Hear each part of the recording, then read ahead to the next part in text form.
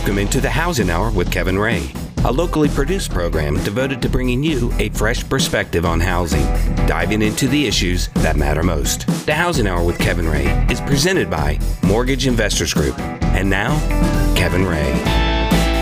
And welcome into the Housing Hour. This is Mark Griffith. I'm filling in for Kevin Ray, who cannot be with us today, but we will carry on without him as we have been for the last few weeks here. And to my right, my friend and colleague, Richard Swan, is sitting in that co-host chair again. Thank you, Always Richard. on the right, never on the wrong. You are. That is, there's words to live by right there. I appreciate that. But let me tell you how you can plug in. This show is presented by Mortgage Investors Group, your home loan solutions for the last 29 years. We're almost going to hit 30 years here. And but plug in with thehousinghour.com. That's where all of our treasure trove or past interviews are. That's where you can find them. And we've got some great content there. Richard and I have done several shows here in just the last bit that I think have been pretty fun. I think they have been. And I've loved all our shows. Now, you need to take that almost hit 30 years. Almost going to hit 30 years, because we are going to hit 30 years. Yes. We're just not there yet. We're just not there yet. Okay, good point. So we're going to be there shortly.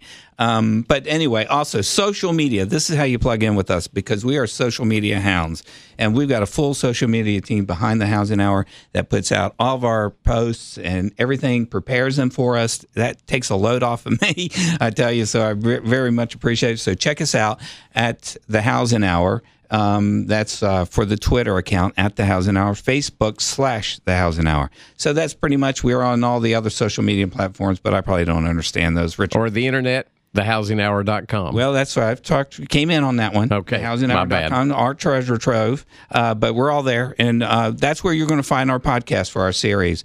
And in studio today, we're going to be talking about real estate, because we've got somebody that's a good knowledge, a good expert on the subject. He is the principal broker with Keller Williams Signature Real Estate and Sequoia Hills Realty.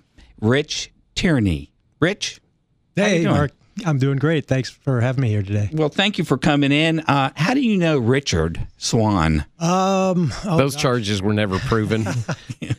I've known Richard for almost 20 years now. Met at 20? Sequoia, yeah, almost. Met at Sequoia Presbyterian, and then also through real estate. Excellent. So have you guys done some transactions together, or just on a social basis? Both. Well, yeah, I'm sure Richard would like us to do more transactions together, but we've done quite a few.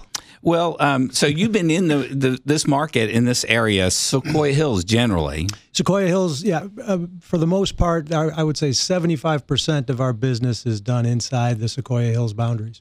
And, those boundaries are something that I grew up in. I grew up in Sequoia Hills, went to Sequoia Hills Elementary School. So that's an area that's quite fond of me. Still have a lot of friends there. Mm-hmm. So Sequoia Hills has survived a lot. Yeah. They kicked me out years ago. Let's just be honest about that. I could see about getting you back in. Yeah, well, you might be able to help. I'll tell you a funny story. Well, my father was a builder. And when I was in my 20s, I wanted to become a builder. And I asked him if he would help me get building. He said, but first what I needed to do is I needed to go out and learn real estate and how to sell real estate first. He goes, because anybody can build, not anyone can sell. Well, I think there's some truth to that. So he kicked me out of Sequoia and made me go to Oak Ridge so I wouldn't embarrass the family. That's true. But and I've been in Oak Ridge ever since, because I fell in love with the community. Much like Sequoia, it's a very close-knit neighborhood. Absolutely. But it's a lot of fun there. But so tell me a little bit about you. You, I see on the website, sequoiahills.com. Is that your main website? Sequoiahills.com. That's our website. And actually, we changed our name last year to Sequoia Realty, as opposed to Sequoia Hills Realty, just to kind of encompass a little bit more than just Sequoia Hills. I mean, we do go outside of Sequoia Hills. We don't want people to think that's all we do. Correct. And then an opportunity came along to partner up with some really top shelf agents and a top shelf agency in Keller Williams to start a new brokerage called Keller Williams Signature Real Estate. And when that opportunity came along, my wife Angie and I, who also works with me, decided it was a good time to move over to a larger agency with more resources, more technology, and access to a lot of things that, as a small boutique company, you just don't have anymore. Right, because resources really about success, isn't it? Absolutely, and technology is the paradigm is shifting in real estate, and technology has become so important in terms of how to find buyers for your sellers, or how to find buyers to go out and show property to. And 10, 15 years ago, SequoiaHills.com, that website, if somebody was looking for Sequoia Hills, they'd Google Sequoia Hills, they'd find us. We're right at the top. That's how we found a lot of our clients. Right. People don't search that way anymore. People go to Realtor.com. People go to Zillow. People go to Trulia. They go to other places. Right. So technology has become very important. Wow. That's so true.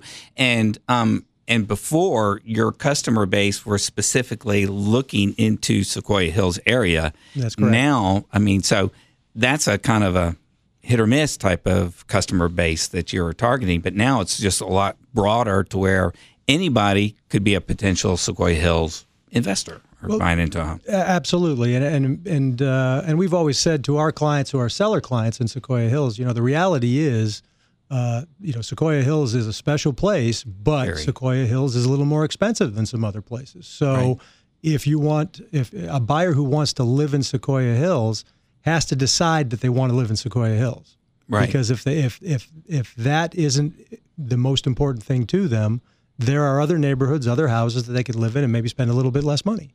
Mm-hmm. So there has to be a reason to live in Sequoia Hills beyond just the house.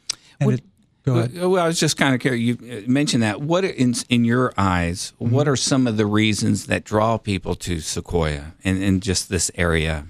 Well, I think the main reason is just the nature of that neighborhood. It's so unique in terms of neighborhoods today, or what we think about as a neighborhood. We talked about building earlier.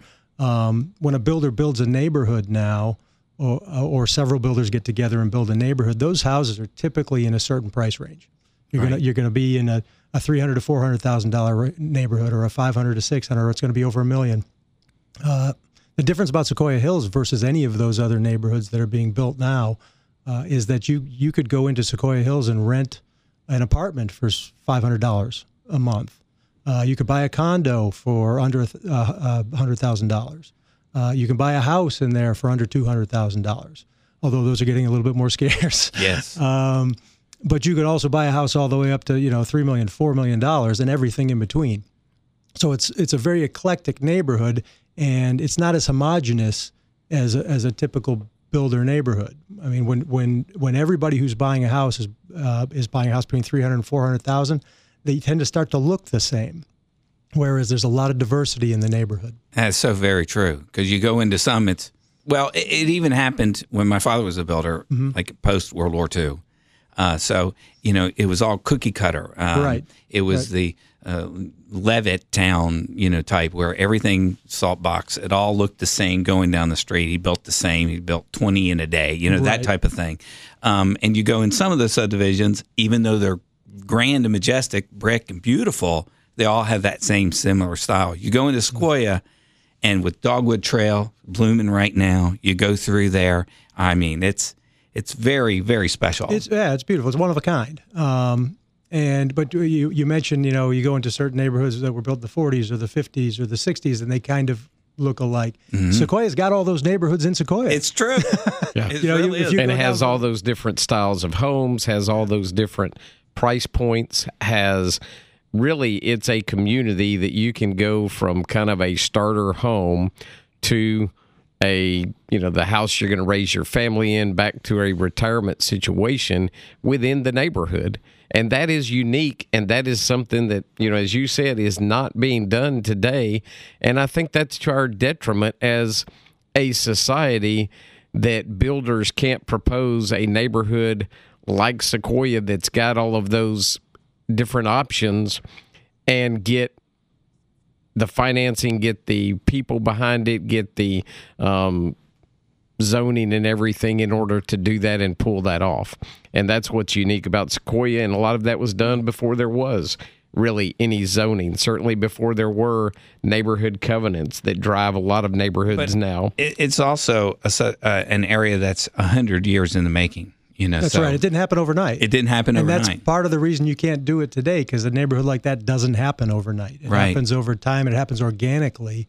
and it's very hard for a builder or for even a community or a city to say, okay, this is what we're going to do, because I think you have to reach a critical mass in order to get to the point where you have that kind of diversity in a neighborhood, and it's hard to do that right out of the gate. And you've been here for 15 or 20 years. Going on 20 years.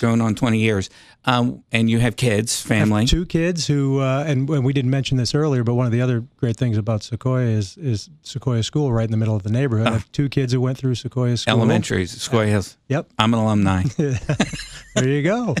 Not one they post on their website, maybe, but an alumni. They don't want to claim that. No, but it was an incredible time. For me growing up, and one of my good friends, she does a magazine down there. She's an author in the magazine. Anyway, we're with Rich Tierney of Keller Williams Signature Real Estate and Richard Swan, my co-host. We're going to be back after these messages.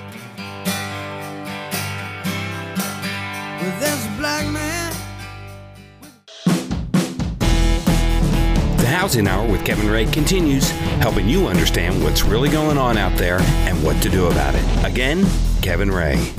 And we're back. This is Mark Griffith, thehousinghour.com. Check that out. Richard Swan is my guest co-host again, and we're talking in studio with Rich Tierney, Keller Williams Signature Real Estate. And also, we know him in the past from Sequoia Real Estate, well known in this area. Rich, tell me a little bit about your background in real estate, how you got into it. Give us that big old picture. Okay. Yeah, we have to go back to the early 90s for that. We're there. And I bought my first house. I was in Atlanta at the time. Bought a little $50,000 2-bedroom, 1-bath. In Atlanta? In Atlanta, just outside Atlanta, Marietta. And right. And it was a dump. And really? So, yeah. It's $300,000 today? Oh, it's probably $300,000, $350,000 today. Yeah, I wish I still owned it. I should have kept it and just rented it. I had one of those in my past too. Yeah. But so bought it and fixed it up and rented one of the rooms to a friend of mine, and started thinking, oh, wait, this real estate's pretty cool, and I enjoyed the process of renovation. So then I bought another one and did a little renovation on that. And I was working for. You're a flipper. Well, I was, and I have been in the past. Once a flipper, always a flipper. But what I really liked about the flipping aspect of it, or just the renovating aspect of it, is that it's kind of like mowing a lawn. When you start, you've got this lawn that's not mowed, and when you're done, you've got lines and it's edged and it looks really good. Yeah. I need to see progress, I guess, and so that part of renovation always appealed to me, where you started with something not so good, and you turned it into something great through your imagination. So that's kind of how I got into real estate, and that's when we first came to Knoxville. That's what I was going to do was do renovation. And somewhere in that process, you met Angie, your wife, down in Atlanta. Yep. In Atlanta. Yep. And somehow, how did those ideals get intertwined? Well, we just have very similar personalities, very similar thoughts, and just our moral compasses are very similar. I think we just work very well together. And so did she help you with the flipping part? No, or was this later? Not at all. That was later. Angie didn't actually get into real estate until 2008. Okay. And what a great time to get into real estate. It was perfect. I sometimes I jokingly blame her for the crash, but no, but she got into real estate in 2008, and we've been working together ever since. Wow, that's awesome. And when did you come up here? What year did you start here? 2000. In 2000. In 2000. So you had 8 years under your belt before the before the recession. crash. Yeah, I had the run up, which was a good period. 2005, 2006, 2007 weren't that bad. No, they were pretty good. Yeah, and then 2008 wasn't that bad, to be honest with you. It really didn't really hit until 2009. Right. And 10 and 11 were pretty bad too. Yeah, I think I always everybody asked me about that too. They said, "Well, your company always looked like it was doing well." There was a lot of money from the government that went into buying bonds that kept the interest rates low. So our markets were still pretty good in this area, I thought. we were strong. But then we did see that tail off in the dates that you were mentioning. It was tough. Yeah. Well, you could see it I tracked, and I've been tracking since 2000, the average price per square foot in Sequoia Hills. Right. So every square foot that's sold in the neighborhood for every year since 2000, I've been watching. Oh, wow. And in 2006, 2007, we were around $173 a square foot. That's top dollar at the peak. Not anymore. Yeah. But it dropped down into the 130s during 2009. Which is still kind of strong to me. Not that bad. Not that bad. Last year, $199 a square foot. $199? Yep. Well, congratulations. Yeah. That's good for everybody in Sequoia. It's good for everyone, showing that the markets. Would you consider Sequoia like a sub-market?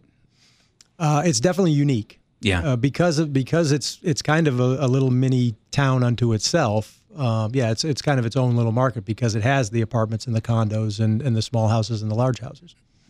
And it's gone through that transition because some of the things that used to be apartments are now condominiums. That's correct. So they have taken those over and they've sold those back out to individuals, and they've become condominiums, where at one time you had more apartments in there that have now been transitioned into owner-occupied, and even some rental units that are investment properties in there.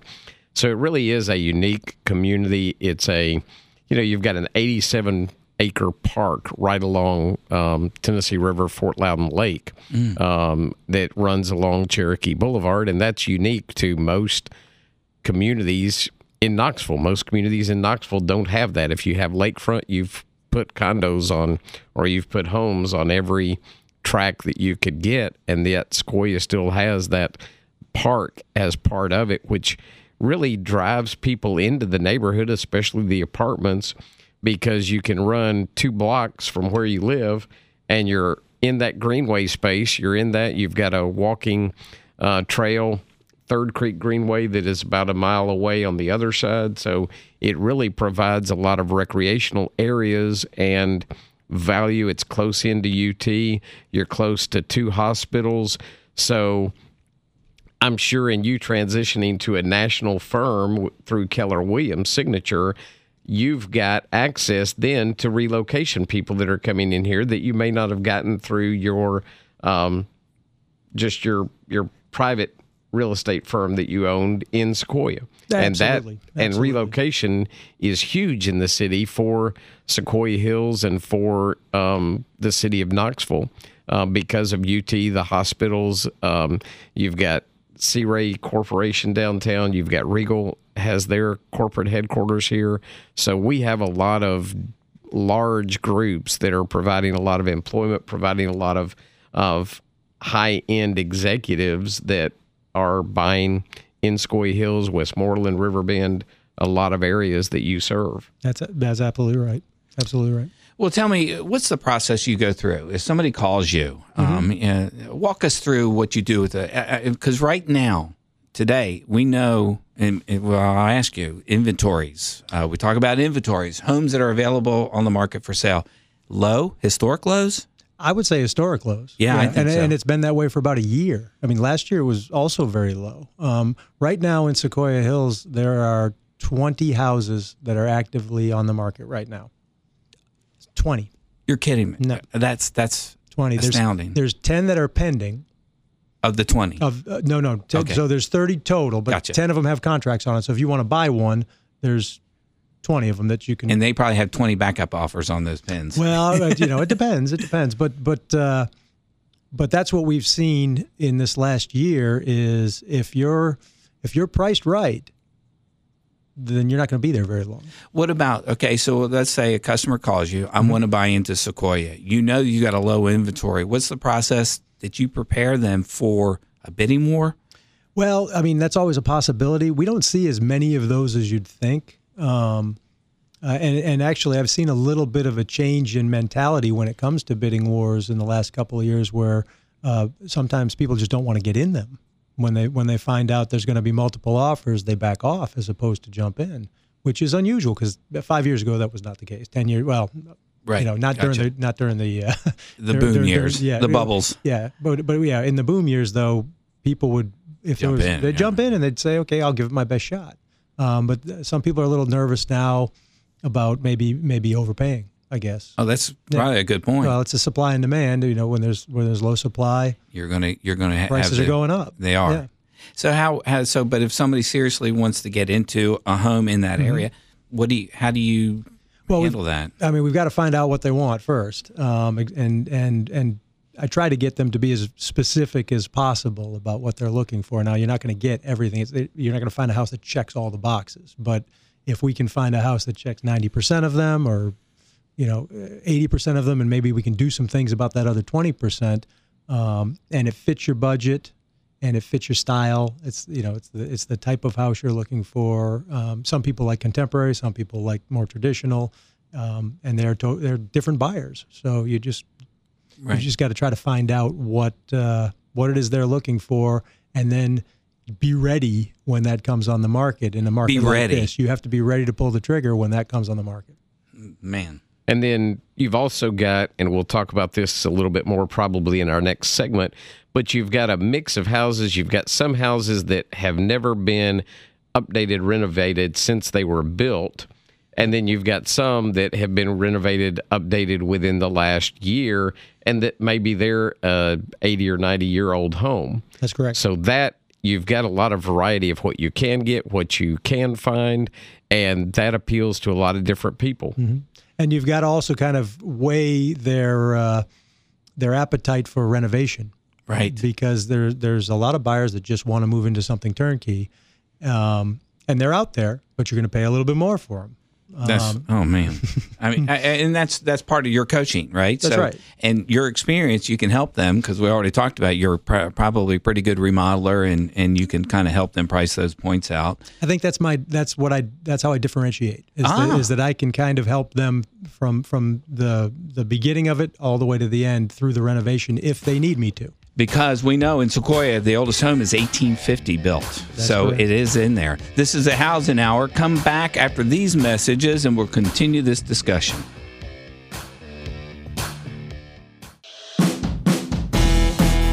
The Housing Hour with Kevin Ray continues, helping you understand what's really going on out there and what to do about it. Again, Kevin Ray.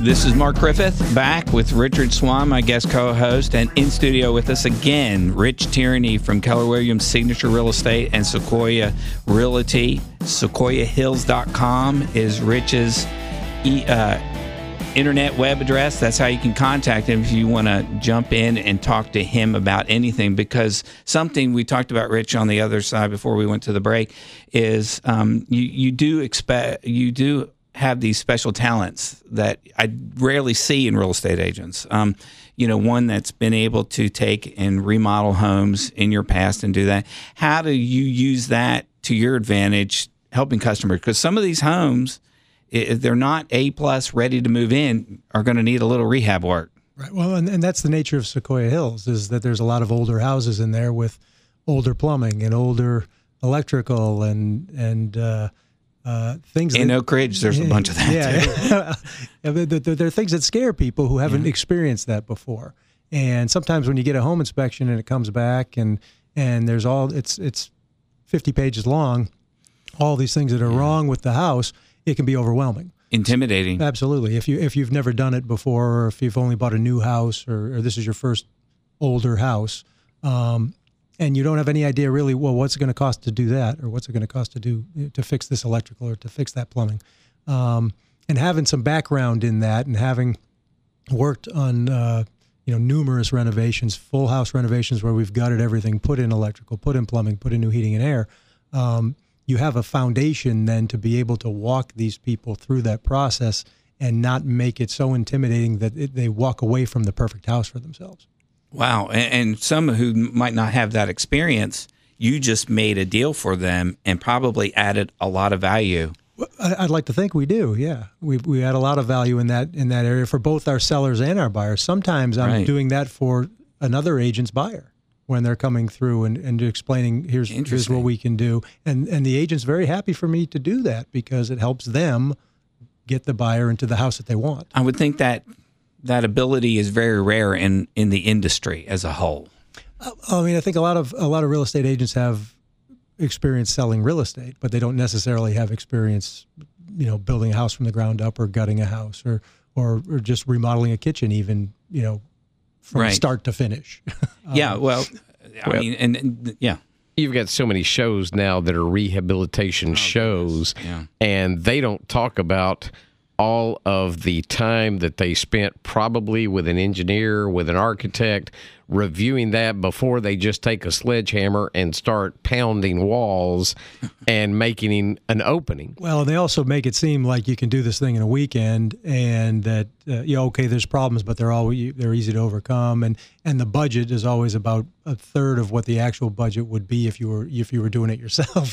So people come in with these false expectations about what renovation's all about, and also some ideas that they think they can do it because they've seen enough HGTV to and when those crews are using professional contractors, they're using professional laborers, drywall people, framers, all of that, and so they can knock it out very quickly.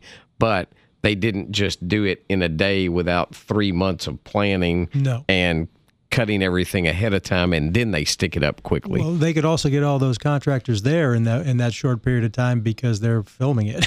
Exactly. It's hard to get these guys lined up. We're talking about subs. The subs. That's the toughest part, is just to get everybody in order and get things done on time. Yeah, because you'll be there at 8, because he said he'll be there at 8, and he's a no-show by 8:30 still. Right. So but unfortunately, if he doesn't show up at 8, then the guy who's showing up tomorrow might as well not bother. Because he doesn't have any drywall to paint. Right. Yeah. So how do you help customers? So let's say somebody comes in, because I would imagine that with as low as the inventory is, and I'm just all around, all over Knoxville, that those homes that are not turnkey are a higher percentage now. Would you agree with that, or what would you say? It's I guess turnkey is in the eye of the beholder. I mean, some of them are turnkey, but the public doesn't think they are because they don't look like their Pinterest pages or what they're seeing on Facebook. They're pretty picky out there, aren't they? That's changed a lot in the last 10, 15 years. They've definitely gotten a little more picky, and rightfully so. I mean, You're spending a lot of money on something. You want it to be the way you want it. But it's hard to get an old house the way you want it if you don't do it. Yeah. I mean, and a lot of the rhetoric that comes out of those shows is that you can offer the seller 30% below what they're asking, and they're probably going to take it because they know the house is in bad shape. Well, that's not the case in Knoxville, where you're dealing with real estate agents that are listing property that know what they're doing. They're listing something at a reasonable price, and unless the buyer, and a lot of buyers, they don't have any room on their mortgage to go lower than what they're asking because they've helped their kid with second mortgages to go to college. They've helped pay off credit card bills. So that enters into it a lot of times, and they don't have the money to come down on their offer because then they'd have to bring cash to close. Well, I'd consult my sellers that it doesn't really matter what you need to sell the house for. It just matters what the house will sell for. If a house is worth $250,000 and you owe $300,000, you can price it at $300,000 all day long, but nobody's going to buy it for that. Right. And that's not good for you as a real estate agent. It's not good for anybody. No one. And I also consult with my sellers and say, listen, I don't. My job isn't to list your house. My job is to sell your house. So we need to do the things necessary to make sure we get the most money for your house in this market.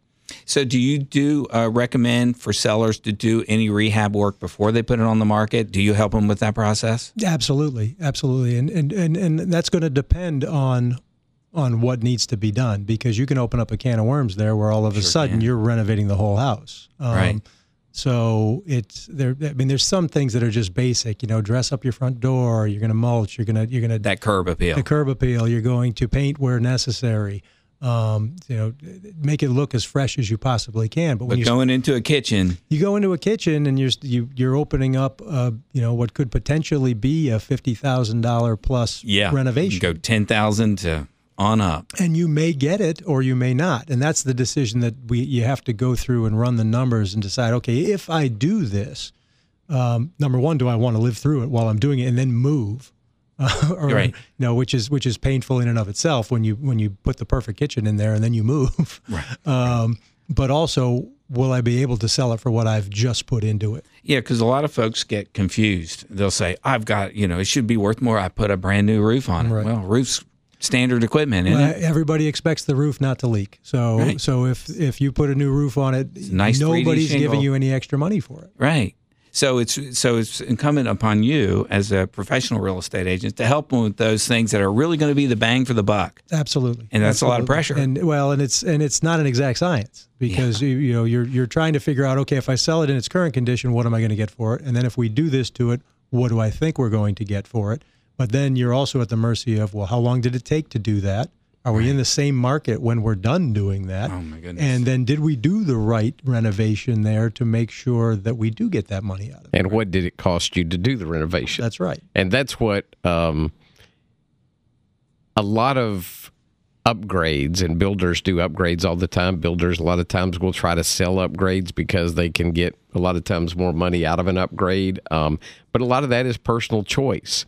And builders usually, if they're doing upgrades for you on what they've got is kind of, here's our standard price point in the neighborhood, here's our standard value, and they're putting in a chef's kitchen, with high-end appliances, with high-end kitchen, cook stoves, grill tops, that type of thing, that may not translate into something that is marketable. And that's where appraisals are starting to now look at marketability of a house, marketability of a design and of a layout and that type of thing. And that is becoming a very subjective factor to the appraisal, and that also affects home prices. It affects neighborhood values, and that's where Sequoia is all over the market on price, on age of the home, on what's been updated, what hasn't been updated, and that's what makes it a very unique neighborhood. Sounds difficult too. But you also, like you have done, Rich, you have to know all of those comps, the history of the comps, what they sold for, what they did to renovate it, how they did the improvements, and that's invaluable knowledge that clients need to be able to have and talk with their realtor about that. Well, and it doesn't translate to the internet either. Since 2000, I've probably been in every house in the neighborhood, or pretty close to every house in the neighborhood that sold, but I've also been into every one that didn't. And that's a lot of points on the curve to be able to make a value judgment when it comes to, okay, what do we think this house should be priced for based on all of that information in the past, and that's how we work with our clients. Yeah, that requires a special skill set. I'm just going to tell you, not everybody possesses that ability. Well, I'm just going to tell you. Well, thank you. Well, I've been in this business for over 30 years. So anyway, and I come from a background of it. But after the last segment is coming up, we're going to talk about the general real estate market around Knoxville. After these messages, this is Mark Griffith with Richard Swan, the Housing Hour.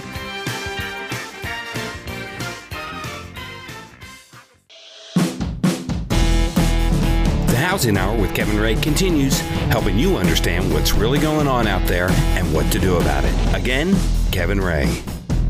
Again, you're back in the Housing Hour. This is Mark Griffith with Richard Swan and Rich Tierney from Keller Williams Signature Real Estate and Sequoia Real Estate. SequoiaHills.com is his website, so if you want to check that out, you can get all the information from Rich there. He's a wealth of knowledge, and it's been a pleasure to have him on this show. Let's talk about this market right now. This is a hopping market to me. Even though inventories are low, a lot of customers are coming through our office. We're talking about pre-qualifications and that type of thing. It's a great time to buy. I think it is. I think it's, with the rates being, I think, at a 10-year low right now, all the stars are aligned. If you can love it when that happens. Yeah, if you can find the right house, and that's the key. You find the right house, and if you've got a long horizon. If you have to move in 2 years, then maybe you've got to start. You have some decisions to make. But if you're going to be around for 4 or 5 years living in that house, now's the time to go. When we appear to be back to a point in the market where I'm seeing transactions where I've got a a buyer on one end, I've got a seller on the other end, and so you're seeing that domino effect of you've got 4 closings in a day that are all dependent on everybody coming to the table, everybody closing, everybody going on to the next one. And that's something that we haven't seen in probably 2 years, that I haven't seen, where you've got such a domino effect. And that indicates a strong real estate market to me. That indicates a strong market overall. When all of those transactions close, all of those transactions can do that. And previously, within the last 2 to 3 years, I've seen that more people are disposing of their property than they're doing interim living arrangements and then finding the property that they want to move into next. And that's difficult. That's hard on people. You've got 2 moves you're paying for, 2 moves that you're executing, and that becomes tiresome to have to do that. Yeah, absolutely. Is that it? We've been seeing that where people can't find what they want, but they feel like they've got the right price for their house, so they're going to go ahead and sell and then move in. Maybe rent for a little while. That's what I was thinking of. Yeah. We see a lot of that going on. Mm-hmm.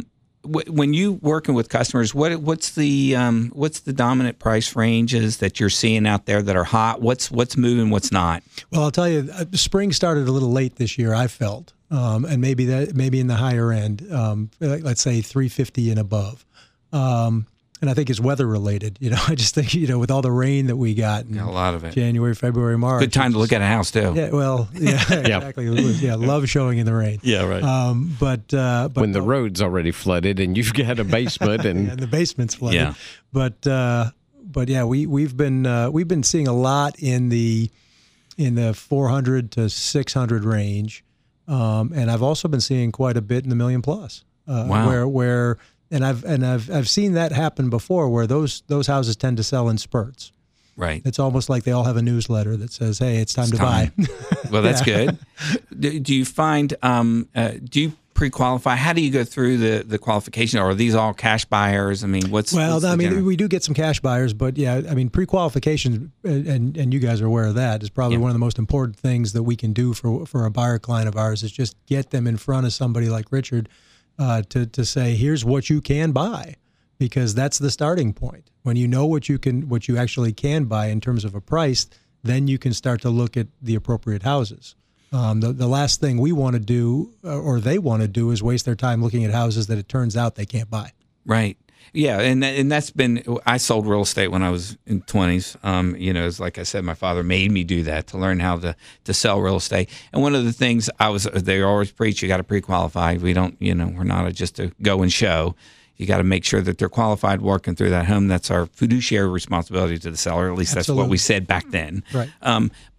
So when you go through that process, do you get actively involved in that type of, or is that a private thing? You say, just go to them and just let me know. No, I mean, I've got people that I would recommend to go to and work with, like Richard, and I send them to them, and I say, this, I'm an expert in this, and he's an expert in that, right? And so I want you to talk to my experts on that, and then they're going to be able to tell you, this is what you can afford, this is the loan that you can get, right?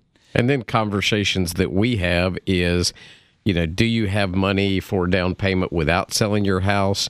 Can you carry both mortgages? And those are the conversations that we have with buyers to make sure that they are in a position to buy either without selling their home, or, hey, you really need to get this home off of your debt load in order to buy what you want and in order to then have the down payment.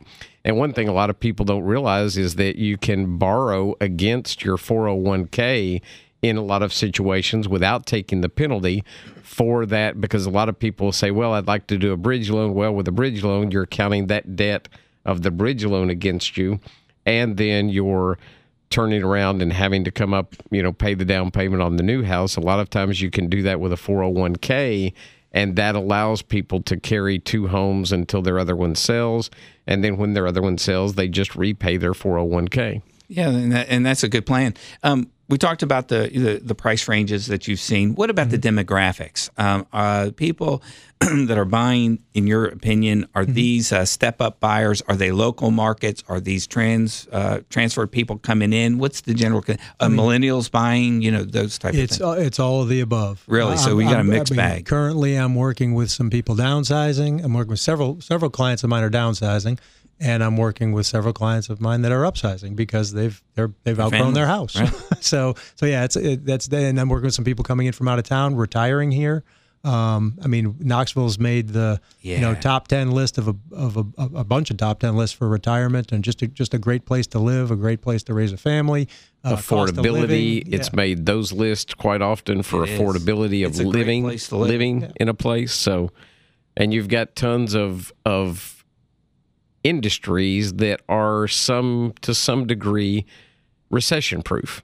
You've got hospitals, healthcare, you've got entertainment, and then you've got some businesses that are up and down based on the economy, but got a pretty big university here too. Absolutely.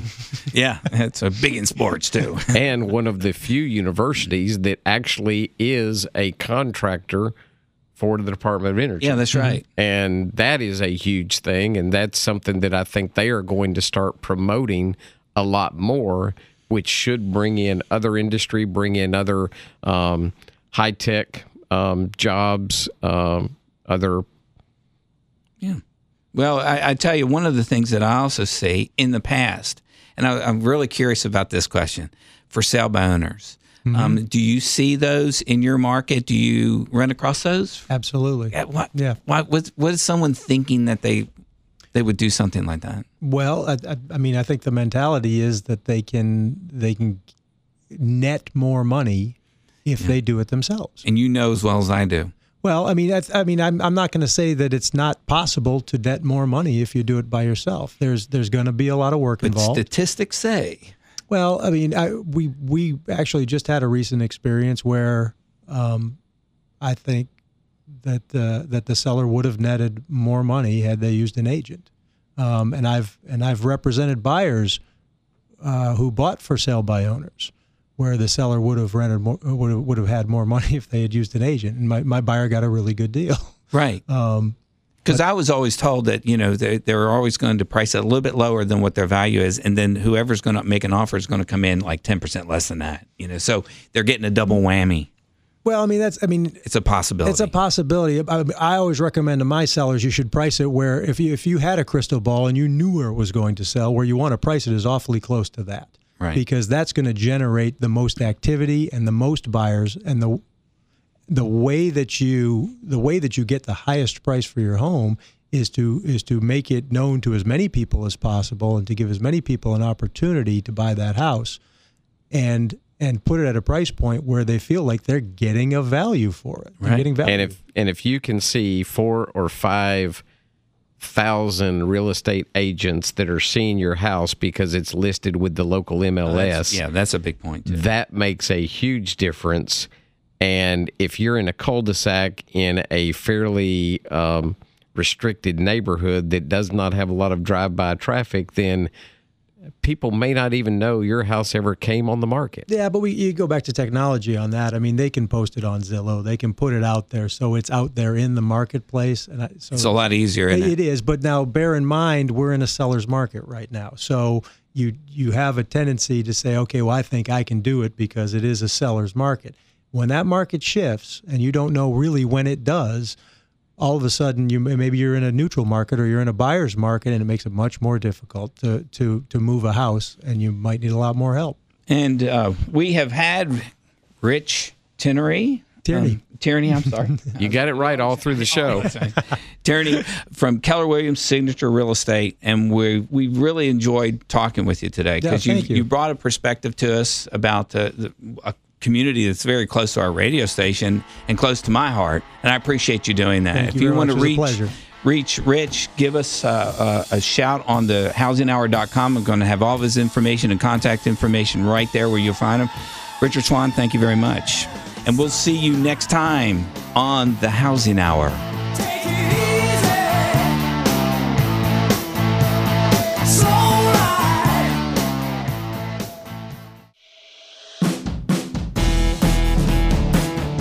That's the Housing Hour with Kevin Ray for today. Join Kevin and his guests each week at this time to keep up with the why and why not you need to know, so come here to find out. Also check us out at thehousinghour.com. This show is presented by Mortgage Investors Group.